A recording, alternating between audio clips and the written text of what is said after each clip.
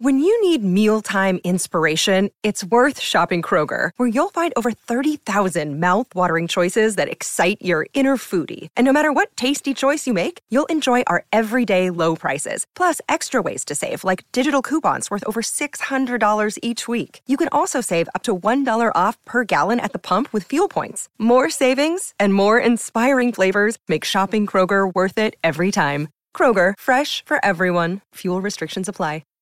Lucky Land Casino, asking people, what's the weirdest place you've gotten lucky? Lucky? In line at the deli, I guess? Aha, in my dentist's office. More than once, actually. Do I have to say? Yes, you do. In the car before my kids' PTA meeting. Really? Yes. Excuse me, what's the weirdest place you've gotten lucky? I never win and tell. Well, there you have it. You can get lucky anywhere, playing at LuckyLandSlots.com. Play for free right now. Are you feeling lucky? No purchase necessary. Void where prohibited by law. 18+. Terms and conditions apply. See website for details. Hello, it is Ryan, and I was on a flight the other day playing one of my favorite social spin slot games on ChumbaCasino.com. I looked over at the person sitting next to me, and you know what they were doing? They were also playing Chumba Casino. Coincidence? I think not. Everybody's loving having fun with it. Chumba Casino is home to hundreds of casino-style games that you can play for free anytime, anywhere, even at 30,000 feet. So sign up now at ChumbaCasino.com to claim your free welcome bonus. That's ChumbaCasino.com and live the Chumba life. No purchase necessary. VGW. Void where prohibited by law. See terms and conditions. 18+.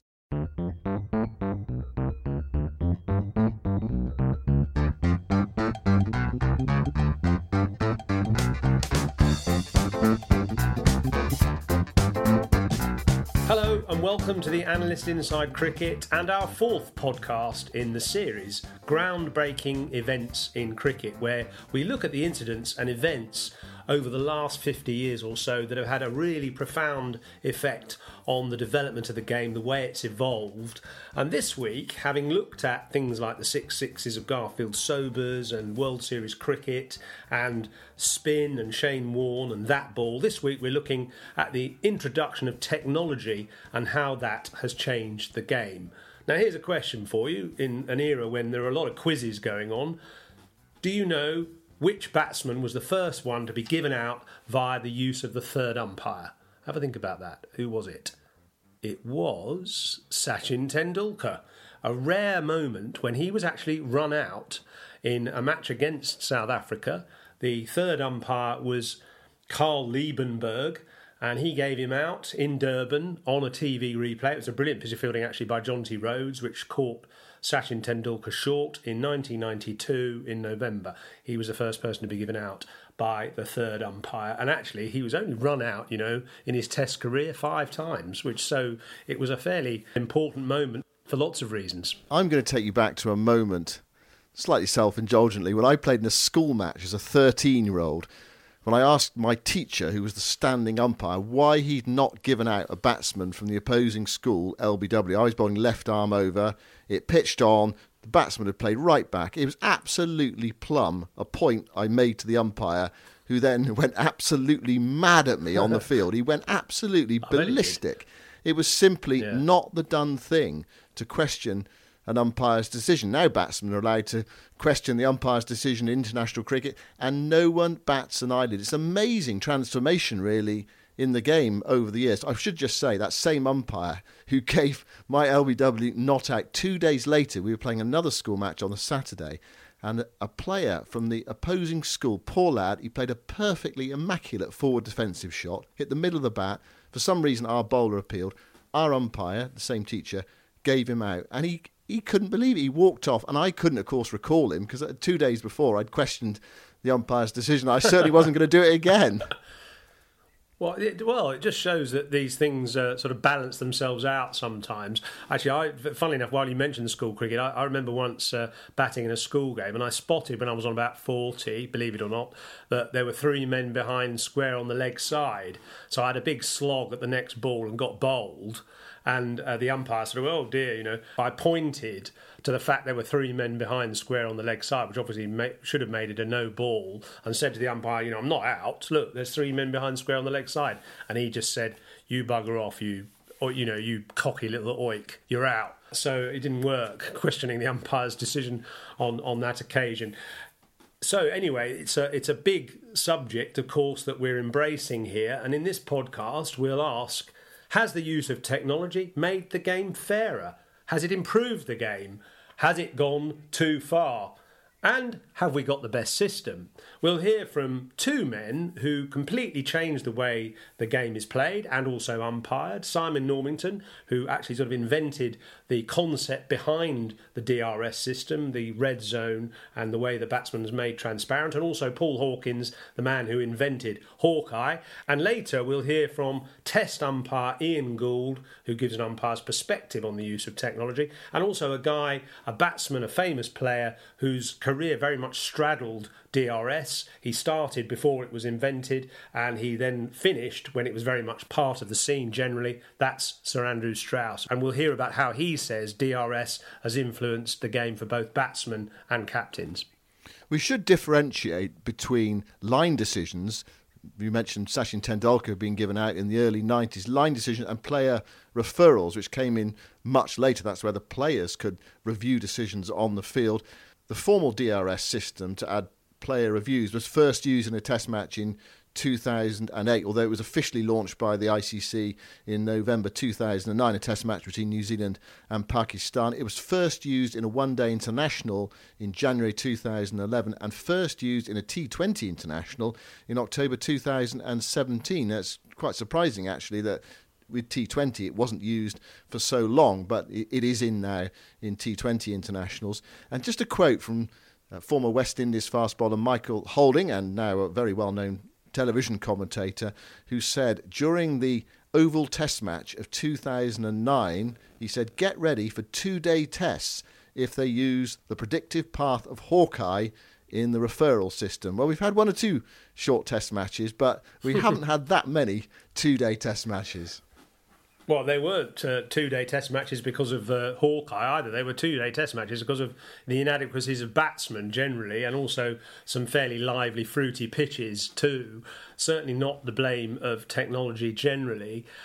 It's interesting how it's evolved, isn't it? I mean, actually, if you look at the way there have been more LBWs probably to spinners since the advent of Hawkeye and DRS, but I would say there have probably been less LBWs to faster bowlers because the bounce of the ball has been shown to be quite high for the likes of Stuart Broad and anybody over 6 foot. Their length ball is generally going over the stumps, whereas in the past we assumed that the ball hitting sort of, say, the batsman's pad roll, but on his knee roll, was going to be hitting the wicket. The Hawkeye system, DRS, has proved that quite a lot of those deliveries are going over the top. So whereas faster bowlers are probably getting less LBWs, spinners who used to get denied LBWs because the umpire said, well, his pad's outside the line, or he's playing a shot, or it's going down the leg side, missing leg. Now more of those balls are shown to be hitting the stumps from the Hawkeye system. I'm going to go right back to the 1990s, actually, which is when all this began. And, we've got this habit at the moment, this very popular habit of Thursday nights going outside and clapping essential staff, NHS staff and care home workers and so on, and applauding them for their work. It's a lot of unheralded heroes that are getting the credit at the moment, and I would say that this man we're going to hear from now, Simon Normington, is one of those, not in the sense that he's saved people's lives, certainly in a physical sense, but in cricket he's had a huge influence on actually sometimes saving lives of batsmen and sometimes not, because he was the guy who thought up the idea of making a batsman transparent and also putting a strip of colour on the pitch artificially to try and give an indication of where the ball was pitching. Now, these tools were very much brought in initially for TV viewers only. Simon Normington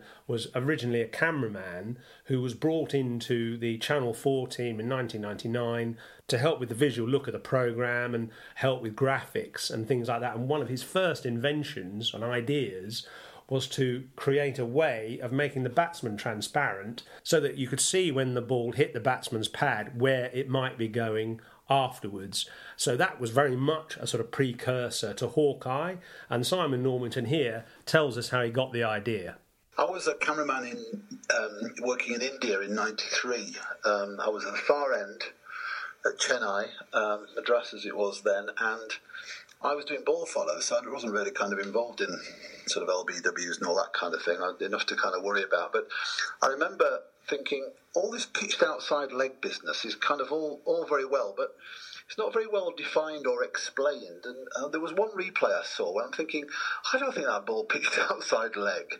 I'm not a great kind of cricket buff, and I certainly wasn't at the time, and think I didn't really kind of know what the laws were exactly. So I kind of investigated a bit, and I remember talking to Charles Colville about it at the time. We're on a transporter plane going from one location to another. And I thought, what can we do to help this? What could we possibly do? Because it seems to me that it's all a bit kind of wishy-washy and kind of undefined. So I thought, if we had stump cameras, we needed a static camera, really, to draw a graphic line. What about if we drew a graphic line down the wicket, the area of wicket to wicket, which would effectively, illustrate exactly where the line of leg stump was. I used to be a rostrum cameraman, which deals in graphics and special effects and things. And if you've got control over a camera, and obviously you have when it's static, you can kind of do clever things like that. And I thought that would be one way to do it. It wasn't really until Gary Francis, the exec producer of Channel 4 Cricket, asked me to join him looking after the graphics and innovation and production design, looking after making sure we've got the best out of the crew and the technology, that I thought, this could be one of our things. They came up with the idea of not using stump cameras, but putting cameras high above the bowler's arm, the wicket-to-wicket kind of angle, the normal angle that you see, for every delivery, but make those locked off and stationary. And not only that, but to make them super motion. These two cameras would be a great way to show LBWs, and B, for us to be able to draw the red zone down the pitch, and that's what we did. My first worry was that we needed to be very accurate, because you're now doing something which had never been done before. And my first question, because I was kind of worried that we were either, I don't know, if somebody was going to take offence at this and we're going to get something wrong with the laws of the game and stuff. So I kind of contacted anybody I could to find out, actually. The first question was, at what point is the ball said to actually pitch outside leg stump? And I remember going around, I remember showing it to you and Mark Nicholas and people. I used to sort of draw charts and say, listen guys, if we're going to paint this thing down the pitch, we're going to have some explaining to do. We've got to be able to define at what point the ball is said to pitch outside leg stump. Because I remember Dickie Bird was the first guy we shot for the titles of Channel 4 Cricket 1999. And when I asked him, he didn't know what on earth I was talking about. He'd never heard of anything so ridiculous. He said, it doesn't matter. It doesn't really matter, because nobody's ever asked that question before. Nobody can prove it anyway. So we've never asked ourselves that question. David Shepherd the same. He just looked at me as if to think, well, I don't know, nobody's ever asked that question before. It's never come up. That's how it evolved.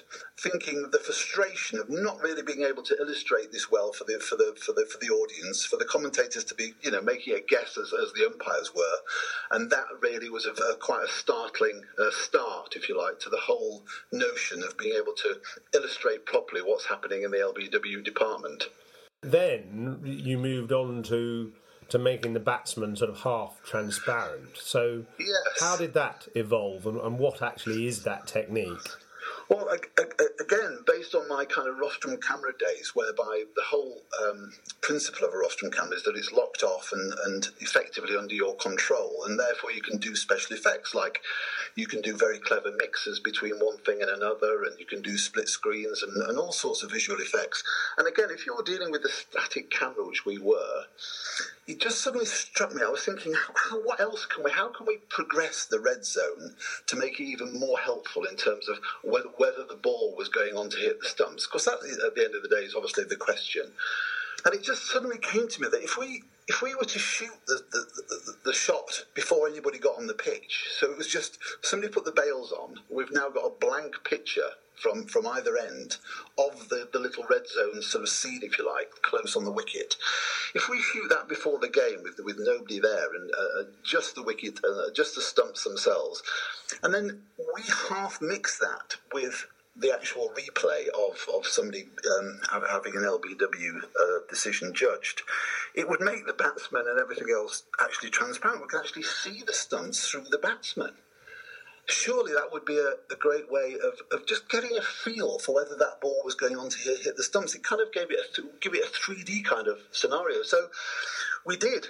My goodness me, it was startling. I was so excited. I remember when I saw the first replay. It was a very tricky thing to set up technically, but the vision mixer, Kimmerer Yard, I remember, pulled the, really made it work beautifully, and it did, and everybody loved it, and that, in a sense, was, I think, what triggered Paul Hawkins into thinking, right, yes, what we need next is for that ball to continue in a virtual way for us to really discover whether it was going to hit the wicket or not.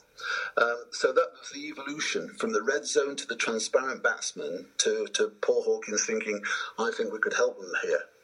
I remember when we first tried that transparent batsman actually on Channel 4, and everyone was kind of quite agog at the idea that we could suddenly see where the ball was going or where it might be going, because we could see the batsman's stumps behind his leg.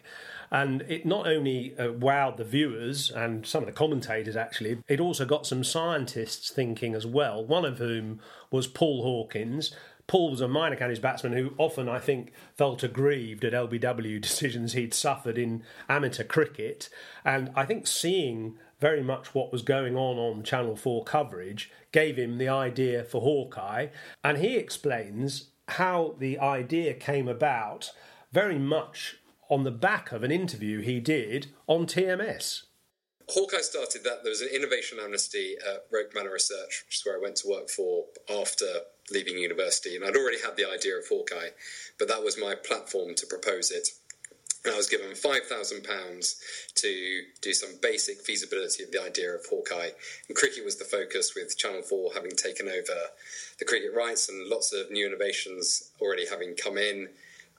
Yourself, the red zone, Snickometer. And so we felt the time was right. The Skies and the Channel 4s had all said, we love it, you develop it, and then we'll see whether we want to go ahead with it, but we're not paying for the development. My breakthrough came that through a friend that I was at university with, I managed to get myself a slot on a Test Match Special at Trent Bridge. This would have been 99. Okay, so New Zealand. And there'd been several controversial umpiring decisions over the series to date, and so it was topical. And came on lunchtime at Trent Bridge with Jonathan Agnew. And during the lunchtime interval, it started to rain.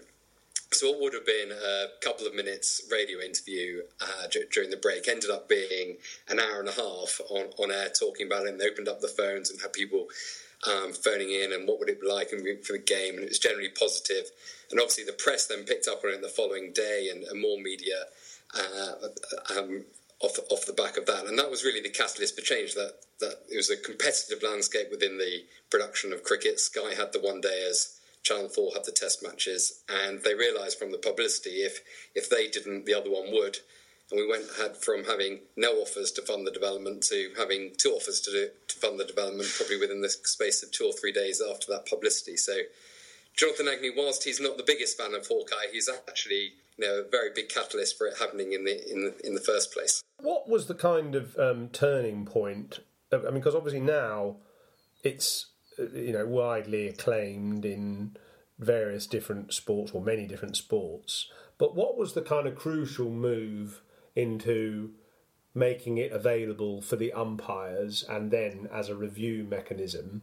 Was it tennis that brought it to that level? Well, I think all sports, it's been the governing body led, firstly, and generally they've been reactive to big controversial moments. So in tennis, it was Serena Williams, Jennifer Capriati quarterfinal at the US Open, which was a highly controversial match.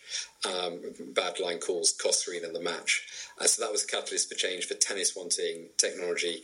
I suppose it's a bit more of a drift. There wasn't one single moment in cricket, but just the continuous technology showing the umpire and the story moving away from the match and the players.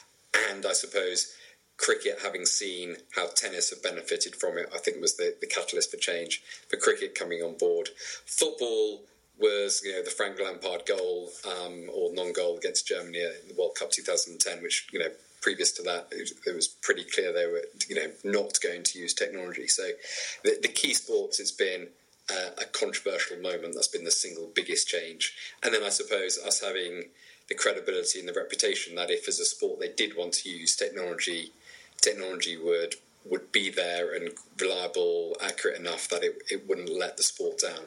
The other thing I would say about that is I think the key thing for becoming used for the officiating was we were lucky that the first sport to adopt it being tennis had the added advantage of not being useful for officiating, but also having the extra entertainment value of the crowd really getting into the challenge system and Wimbledon clapping and US Open doing their oohs.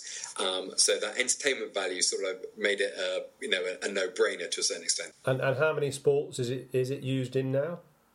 27 sports we now do that. We added Cornish jousting to the list of sports last summer, which was a real one that not many people would be getting at the quiz night. We were so lucky in the early days in so many different ways.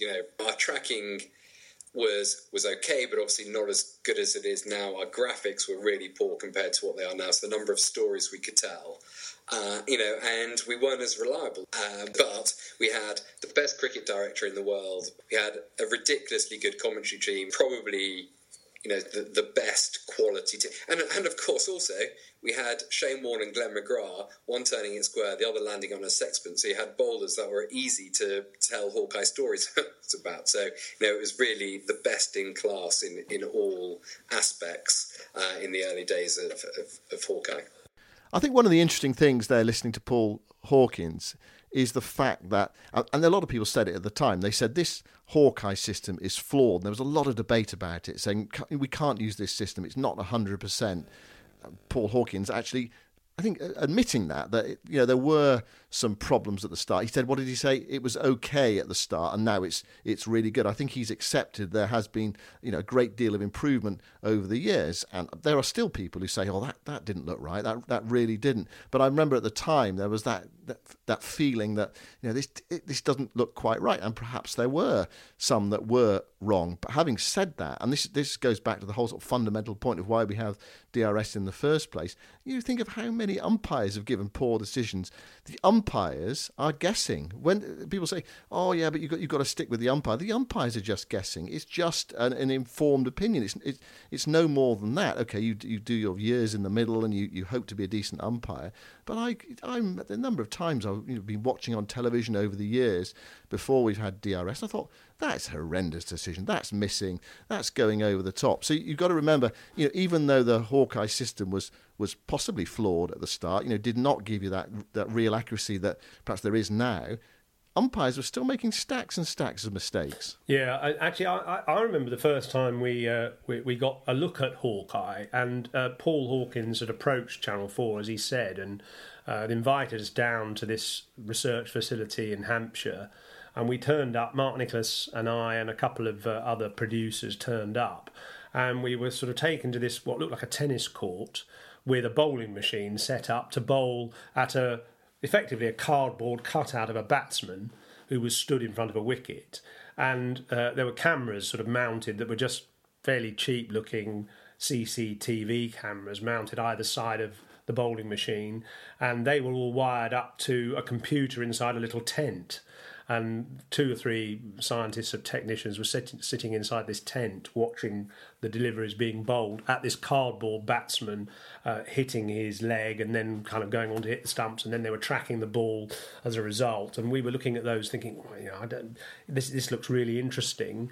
And we then tried it in a match at Lord's, a county game. We set it all up. We had all the wires going into a little transit van at the back of the nursery end. And actually, we were amazed. It was a proper game, and we were amazed that some of the balls that Angus Fraser was playing in that match and some of the balls he was bowling, we were thinking, surely that was hitting, and it was showed to be going down the leg side or going over the top of the stumps or whatever. So it was quite revealing, really, that more balls from a faster bowler were missing and then more balls from a spinner were hitting.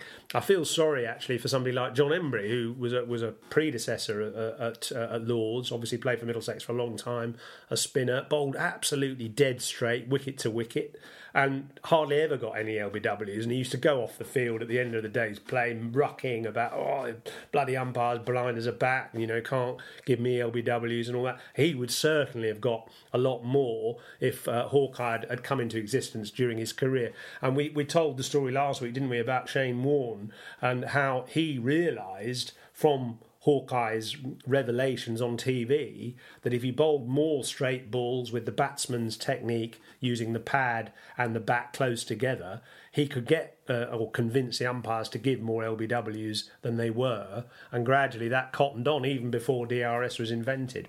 Yeah, and one of the other points here is that, as television has improved, the quality of television pictures have improved.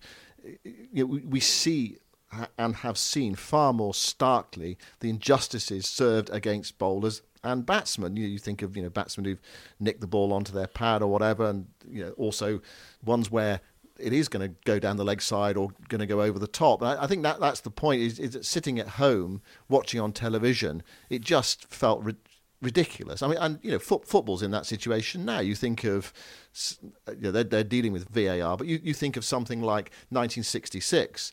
And England's third goal in the World Cup final. I mean, even now, the pictures are not there to really work out whether that ball was over the line or not. England fans say it was, German supporters say it wasn't. But of course, when Frank Lampard scored that goal against Germany in the World Cup in South Africa, the quality of picture and the fact there were more cameras in the ground clearly showed the ball was well over the line. So sort of television has showed to the sport, it's shown up the imperfections. And so it was almost, in a way, it's irresistible, really. You have to go to the technology because it just became absurd. Batsmen, I remember Kevin Peterson in a test match against Pakistan at Headingley, I think got an inside edge onto his pad, the ball went to slip, Pakistan appealed, it was given not out. He was on 9 at the time, went on to make 100, and it sort of felt absurd, really, because everybody who watched the TV pictures knew he was out, and yet he survived and went on to make an important 100 in the game. It was that sort of thing that just, to me, just became ridiculous. And the more television improved, the more obvious the mistakes were. So to me, it just had to happen. You had to have a DRS system. Yeah, you're quite right. And actually, there were arguments against it, weren't there? They were saying, it's not fair on the umpire, we shouldn't use technology because the umpire's shown up and so on. But I mean, if you've got the technology, you might as well use it, really. And what seemed always a bit ridiculous was that at times the TV viewer got a better impression of what had happened than the people in the stadium who were paying all the money to watch the test match or whatever, were not seeing the big screen replay of Hawkeye because that wasn't allowed to be used because it would embarrass the umpire. So only the TV viewers at home got the full picture, and that just seemed absurd. And then the players were sort of watching it in the dressing room and sort of looking aggrieved that, that you'd get players in the batting team sort of coming out onto the balcony and telling a batsman to go back because he wasn't out, or telling them, trying to impress on the batsman to stay there. It became a bit chaotic, really. So it was quite right in the end to introduce an official system where the players could actually refer it or review it to the umpire, and that has had a huge impact on the game generally and on sport generally.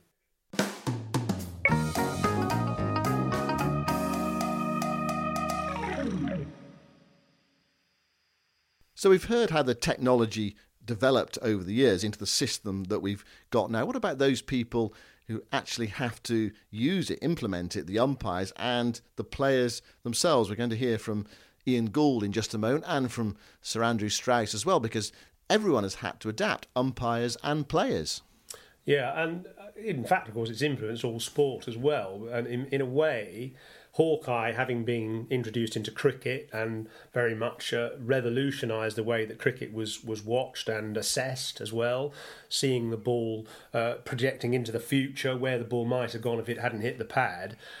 Then line technology became introduced via Hawkeye into tennis, and the review system of players being able to review a line decision. Tennis was the first place where that was used, and I think that probably convinced cricket that it had to come in eventually to cricket. Obviously, cricket is more complicated because, as well as there being those line decisions like run-outs, which were now being automatically referred to the third umpire, there were these projections into the future, and also snickometer, the ultra edge technology as well, showing that an inside edge had been detected that would help the umpire again make a decision, or the third umpire make a decision. So there was a few things that came together which gradually introduced the idea of decision review system. We posed the questions at the start about whether this has made the game fairer, has it improved the game, and have we got the best system? And that's a very valid question to ask, isn't it? Have we got the best system? Is there a way of improving the system? I mean, or is it just bit by bit, as has happened with the DRS system over the years? Things have improved. I can remember, for example, being at the Sydney Cricket Ground in the 2010-11 series. Ian Bell got a feather through to the keeper, and it was overturned. They couldn't quite work it out. I'm pretty sure that Ian Bell nicked it, and I'm sure if you talked to him, he would admit he nicked it. But he went on to make 150. There have been problems, little problems over the years, and big moments over the years that have probably gone the wrong way. I mean, are there improvements that still can be made to the system, or is this it now? This is where we are. And I think it's pretty good, isn't it? I think there were problems, you're right, particularly associated with Hotspot, because Hotspot was one of those laser technologies which didn't always work. It seemed like when it was a very hot day, it didn't pick up those tiny edges. There were rumours of batsmen putting bits of tape down the side of their bats to stop Hotspot from detecting little edges, and a lot of the batsmen tried to get away with it as well, whereas now they're using Ultra Edge in collaboration with very high definition cameras, so you can match the two up much more effectively. And I think that pretty much, the technology now is foolproof. They're using much higher definition cameras for Hawkeye as well. They started, as I said, with CCTV cameras, which were fairly primitive, but now these cameras are filming at 3 times a normal camera speed, so they're very, very slow motion, so every tiny little movement of the ball or little potential edge can be picked up in association with the stump microphones. It is a pretty sophisticated system.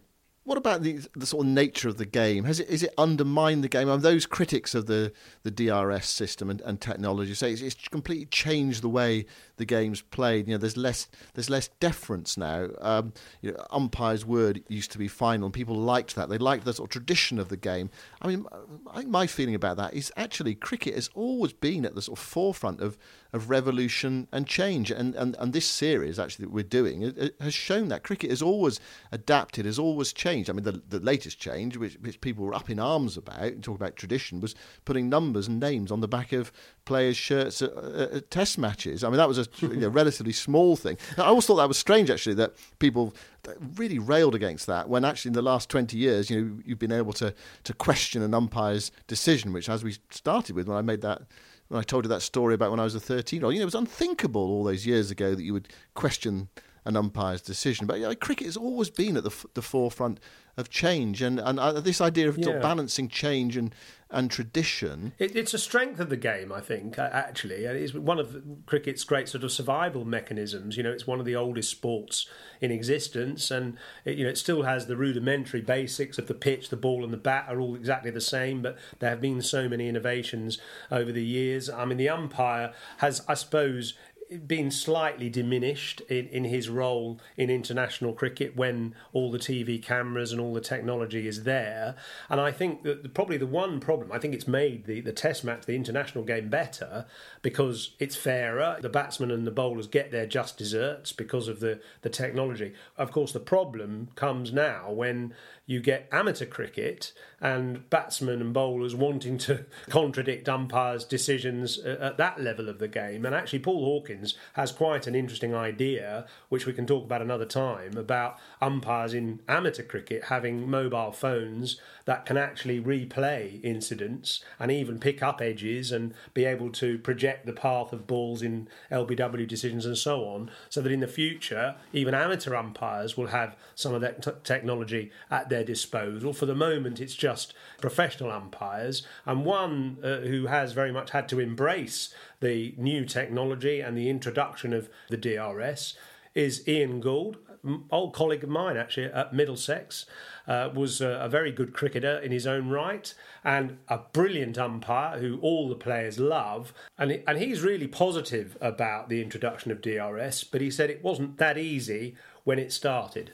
Yeah, I can remember it. It's a bit like if you're going through what the football referees are going through at the moment with VAR. I mean, we were seeing things that Even in your playing days, Simon, if you bowled round the wicket to a left-hander, you had no chance of getting an LBW. But once Hawkeye came in, the lines and the math side of it suddenly said it was smashing the stumps, and that was difficult to take at the time, because it was all right for me because I had only just started umpiring. I really wasn't long in the tooth of it, but I think one or two of the older guys really struggled with it. I'm not to say that I didn't struggle with it. It was a lot of things that were put in front of you that you just never ever seen playing cricket anywhere. But it was difficult to download in your mind. Can you remember the first time a decision you gave was overruled or overturned? Yeah, I can remember a couple of them. It was very early on as well. That again was a right-arm bowler bowling around the wicket. I gave it not out. No, it's going down the leg side, or it's hit him outside the off stump, pitched in line, smacking halfway up middle. And you suddenly see that on the big screen, and you're thinking, wow, I need to adjust to this. And did you? Did it affect you? Yeah, it did. It did at first, because you. It's a bit strange saying this, but you're almost playing the machine. What was the machine thinking? So it warped your mind for a little while. But then when you worked it out, you worked your angles out a little bit better because you saw more of it. And your predictive path in your mind became stronger and wiser. So, you just went with it. We fought it for 3 years. We never thought it would last. We thought it was a gimmick. Wasn't going to last, but here we are in 2020 with it rocking and rolling, and everyone loves it, absolutely loves it, including the umpires. Yes, they do now. At the time they didn't. I remember the famous semi-final in India. India Pakistan. Yeah. I gave Tendulkar out in the semi-final, and even in my humble opinion to this day, I was still giving it out, but that then showed what Hawkeye was showing, what was happening. So, I didn't see that. Not many people did see it on the day, but, that's how it's evolved. It's moved on. We've moved on. The modern day umpire accepts it now. The great thing about these modern day umpires, and whatever anyone's going to tell me, these are the best 12 in the world at this present moment. There's one or two creeping up behind them, but they are exceptionally good. But one thing they're very, very good at is turning up in the ground with humour. But one thing they're very good at before they put all their kit on is they take their ego out and put it in their bag. And if they get proved wrong, they get proved wrong. But they don't get proved wrong too often, to be fair to them.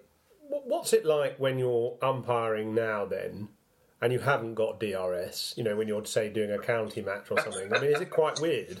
It's difficult because there's run-outs and things like this that you've forgotten about, because if there's a run-out in a test match or a one-day international or a T20, you just make a square and send it up to your third umpire. But I remember doing a game last year, just after I retired, I did a championship game, and there was a run-out, and I nearly fluffed it completely because I wasn't really totally concentrating on it. Now suddenly this is my decision, not the third umpire's. So it is tricky. It is tricky going from one to the other, but I prefer to do every game under DRS now. Every game. That's county cricket, T20, 50 over. Because at the end of it, Simon, if you make a mistake, it can be rectified there and then. I remember Mark Benson telling me a great story. It wasn't a great story for him at the time, but he gave Steve Fleming not out on naught, caught down the leg side, leg glance, he with no chance. No umpire in the world would give it out. It's just rolled down the bat and gone to the keeper. He gave it not out. Well, you know what's coming next. Stephen Fleming got 220. So that's taken Stephen 7 hours. So Mark's had 7 hours of grief and childish remarks about him not giving this out. Nowadays, that doesn't happen. Has it made it a better game, do you think? I think it has, yeah.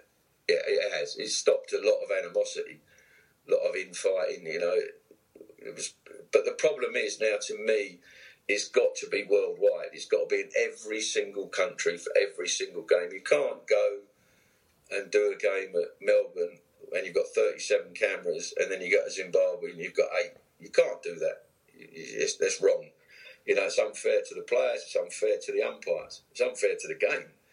So, you know, I think ICC within a certain period of time will make it mandatory that you've got to have a DRS. Well, he speaks really well, Ian Gould. Fabulous character and a very good umpire as well. I was there that day, that remarkable day in Chandigarh in Mohali, that India-Pakistan semi-final when he gave Sachin Tendulkar out LBW. I didn't bat an eyelid. I thought, oh, that's out. No way, this is going to be overturned. I mean, there were all sorts of conspiracy theories at the time. I don't know whether they're true or not. Who knows?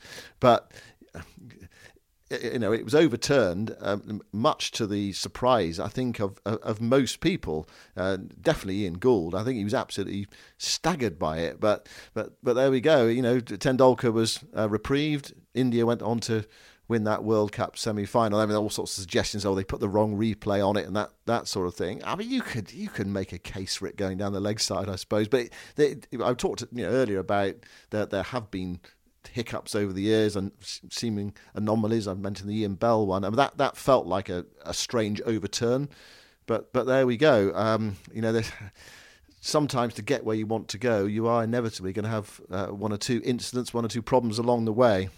It's great to hear that Ian Gould is fully embracing the DRS technology, given that his career sort of started right back in the 1970s.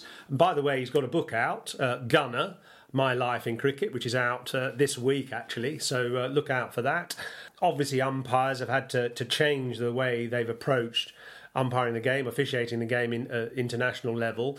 One or two now are sort of almost reluctant, actually, to give certain decisions because they know they've got the fallback of technology. So I'm thinking particularly of the sort of no balling situation where they're a bit nervous about calling a no ball in case it isn't, knowing that if it is, it's going to be reviewed or, you know, at least assessed by the third umpire, who will catch up with a wicket which shouldn't have been off a no ball that wasn't called. So umpires have had to, you know, adapt, and so of course have players too. And it's interesting the impact that Hawkeye and DRS has had on batting techniques. And so Andrew Strauss is the perfect person to talk about that. He started his career in the late 90s and really had to completely change his method as a result of first Hawkeye and then DRS. There was a bit of a step into the unknown for everyone when it was first introduced. So I think players generally were very supportive of the concept because we got used to seeing wrong decisions sort of showing up on television, really, because they were using Hawkeye and other devices to show that, you know, sometimes you'd be given out incorrectly and other times being given not out and actually you were out. So I think we were all quite supportive of the concept of it. And then it was a pretty short period of time before you realised that you did have to adapt your game quite substantially, most importantly against spin bowling, obviously. So there was almost a sort of convention there for quite a long time that if you had your bat and pad together and the ball sort of squeezed between the two, then the umpire would give you the benefit of the doubt. Sometimes if you're leaving the ball and it's hitting you outside off stump, but it was a sort of semi-leave or whatever, there were all sorts of things that you had to question whether in this new era would the technology see it the same way that umpires had seen it previously. And so, you know, very apparent very quickly that you had to play spinners with the bat and not the bat and the pad. So that meant you had to get the bat out in front of the pad rather than alongside the pad. And for a lot of players, that was fundamentally changing the way they, especially their defensive game against spin, actually. How did it affect you? Number one, I had to get my defence right before I could work out my attacking shots. And then number two, what were my new attacking shots? And so I started thinking a bit more about trying to score off the back foot against spin a bit more.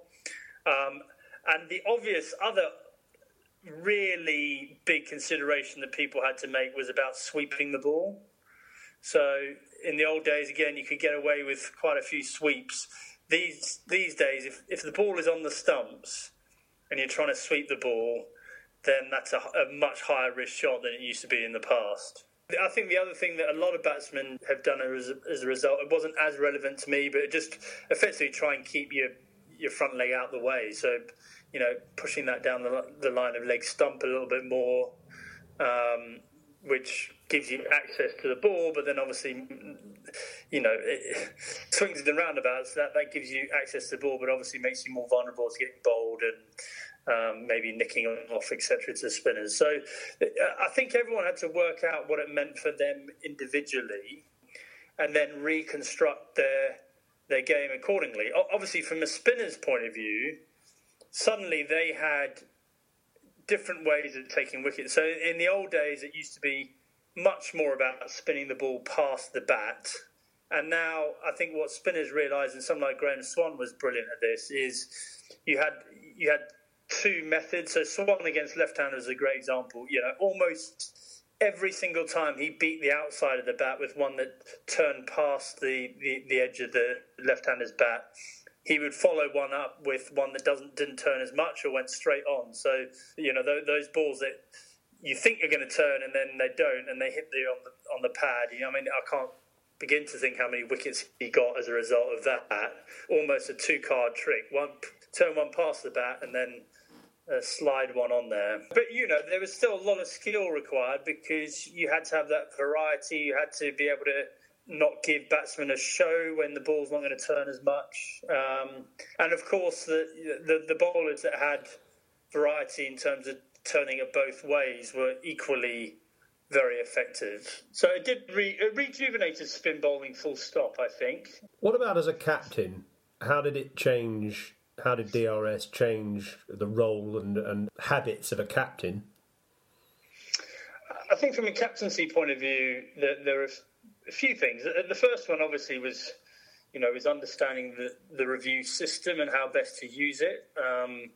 And that sort of evolved over time because, to begin with, it was all about the DRS only being there to overturn howlers. And then, as a captain, you had to realise effectively when the umpire was going to get given the benefit of the doubt, in which case you're wasting a review, and when it's absolutely imperative that you did review a decision. So, you had to come up with a bit of a plan of action, a system, I suppose, and how best to deal with that. And we had one with the England cricket team where it was effectively, if it was myself standing at first, Matt Pryor, the wicketkeeper, and the bowler, and all three of us said we should review that, then we would. If one out of the three said, no, I don't think that's out, we generally wouldn't. And that served us quite well, actually. Tactically, I suppose it just allowed you to play around with fields a bit more for the spinners, I suppose. So getting the spinners to bring the stumps into play and giving batsmen an opportunity to play a shot that might get them out LBW. And I think what we found, for instance, is that a lot of captains started bringing the sweep man up on the one much more than they had done in the past. So effectively saying to a batsman, go on, someone like Graham Swan's a left-hander, he's bowling a lot stump to stump. Yes, you can sweep, and if you sweep, you'll get a boundary for it. But we pretty much know that if you miss it, you're going to be out. And overall, do you think the DRS has enhanced or detracted from the game? Without doubt, enhanced the game.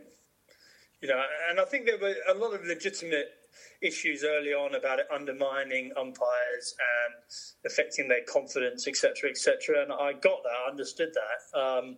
But I think what we've found over time, actually, is that umpires have actually come to sort of value the system as a sort of fail-safe mechanism. The last thing an umpire wants is for their decision to be the main driver in terms of the outcome of a game, especially, if it's a wrong decision, that is. So I think they've got used to it. I think they quite like the balance there between giving them a little bit of latitude, but also making sure that genuine mistakes are picked up. Players are generally happier, and more than anything, we're getting more decisions right, which was obviously why it was brought in the first place. Do you think it's reduced the incidence of batsmen coming into the dressing room and saying, well, that couldn't have been out. I was never out. Yeah, there is a little bit of that, yes. Less excuses, basically. Yeah, less excuses. And also, of course, I think it has also had an effect on some of that sort of outrageous appealing that you used to get and pressurising the umpires because, more times than not that, even if you pressurise the umpire to give the decision, the guy can review it. So actually, I think in terms of behaviour on the field, it's had a positive effect as well. So that's Andrew Strauss, and actually, I think one of the things that pleases me as an ex-bowler is that Hawkeye and DRS have actually stopped that tactic that batsmen used to use for a long time of just bat and pad together, kick the ball away. You know, often you used to say things like, "Did you bring your bat?" and things like that when you saw a batsman just kicking the ball away constantly outside off stump and getting away with it. So the technology has really undermined that aspect of batsmen that they've been getting away with for probably 50 years or even longer. Also, that thing about just lunging forward. As long as you got forward against the spinners, even if it was straight and going on to hit the stumps, you were not out. It was a given, wasn't it? Oh, he's too far forward, said the umpire. They never gave it out, which is hugely frustrating for spinners. And Andrew Strauss mentioning there how it was great for Graham Swan's career. It was great for lots of spinners, as we mentioned in our Shane Warne podcast, how it's really helped the development of finger spin, actually kept finger spin in the game. I mean, one issue about DRS, so people say is initially, and Dave Richardson said this, that the ICC, it was brought in to get rid of the howler. I think one of the fascinating things about this, of course, is that, and Ian Gould touched on it, is in a way that's changed, hasn't it? Because it is there to get rid of really bad decisions, but actually players don't really see it like that. I don't think. I think players see it in or out. So it's not about how bad the decision is, it's about whether the decision is correct or not. I think that is how players try to use it. Is this out or not? It might be one of those marginal ones. You often see, an LBW, and they go, "Yeah, well, let's go for it. I think this is out." And they go for it, and you see everyone really celebrating. They're not sure. They're not sure whether it's in or out, but the technology gives them the decision. So I think it's moved on from the howler, and players don't really see it like that. It's either in or it's out. There's also an entertainment factor as well with DRS. Paul Hawkins touched on it.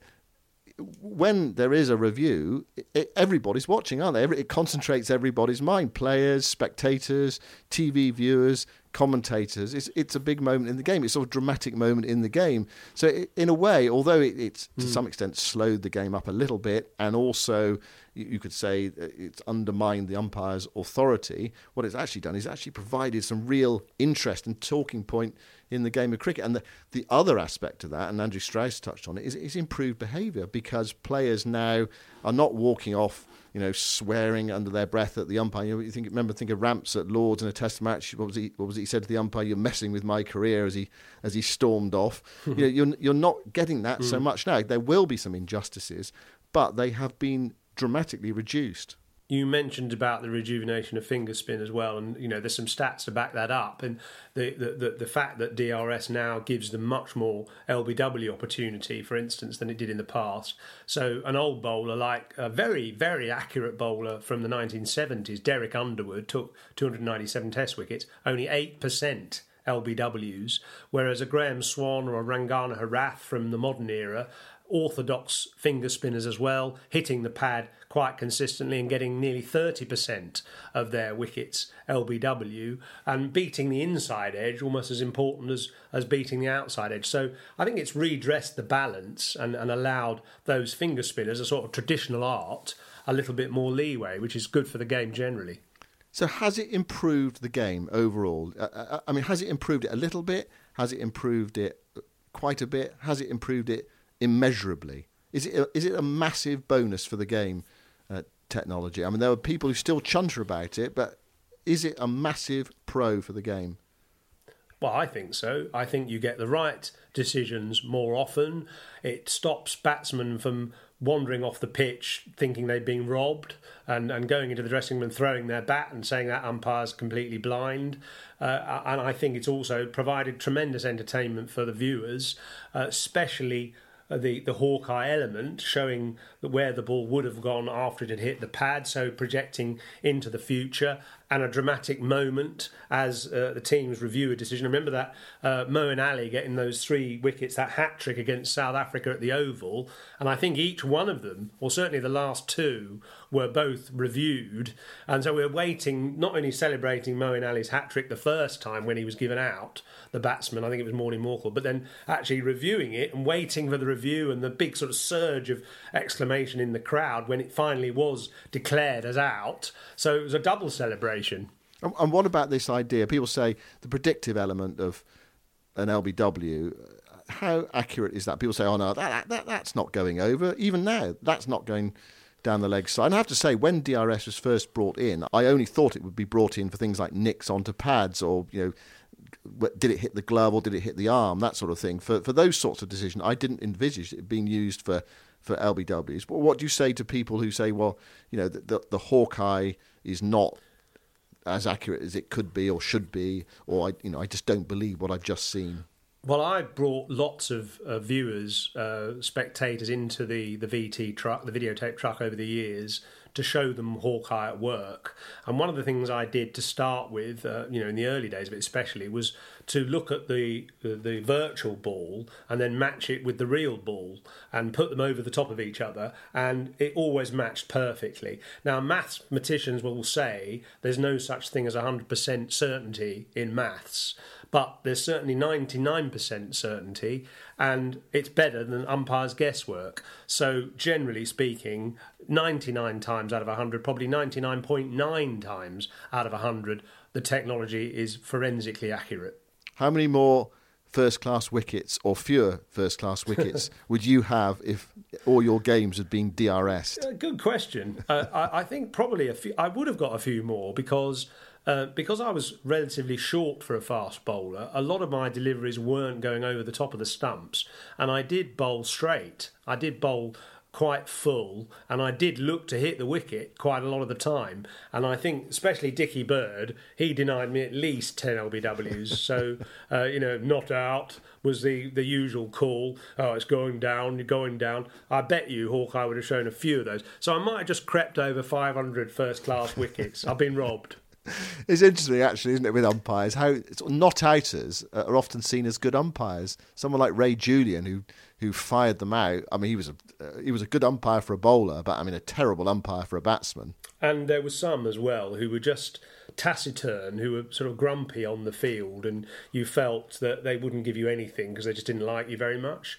There's a sort of personality complex going on there, and that was always annoying. So, that the DRS at international level anyway eliminates the sort of personality of an umpire denying you wickets. And also, actually, tail enders were always hard done by because they were always fired out because the umpire... I mean, I remember one umpire, Peter Willey, saying to me once he gave a bloke out when there was a long delay with a last wicket stand in a county game, and he gave the batsman out, and I said, well, that wasn't out.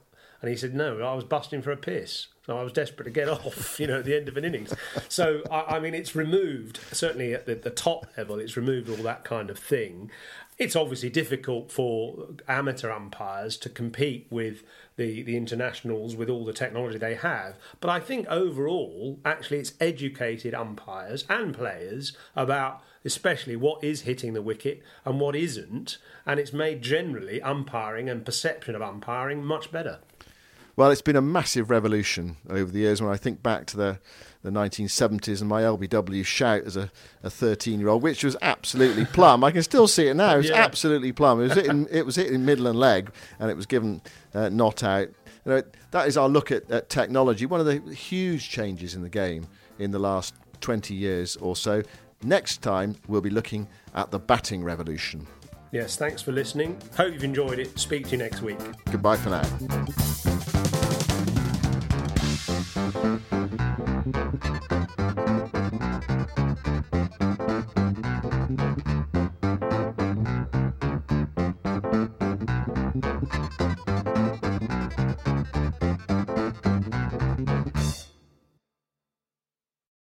Sports Social Podcast Network. With the Lucky Land Slots, you can get lucky just about anywhere. This is your captain speaking. We've got clear runway and the weather's fine, but we're just going to circle up here a while and get lucky. No, nothing like that. It's just these cash prizes add up quick. So I suggest you sit back, keep your tray table upright, and start getting lucky. Play for free at LuckyLandSlots.com. Are you feeling lucky? No purchase necessary. Void where prohibited by law. 18+ terms and conditions apply. See website for details.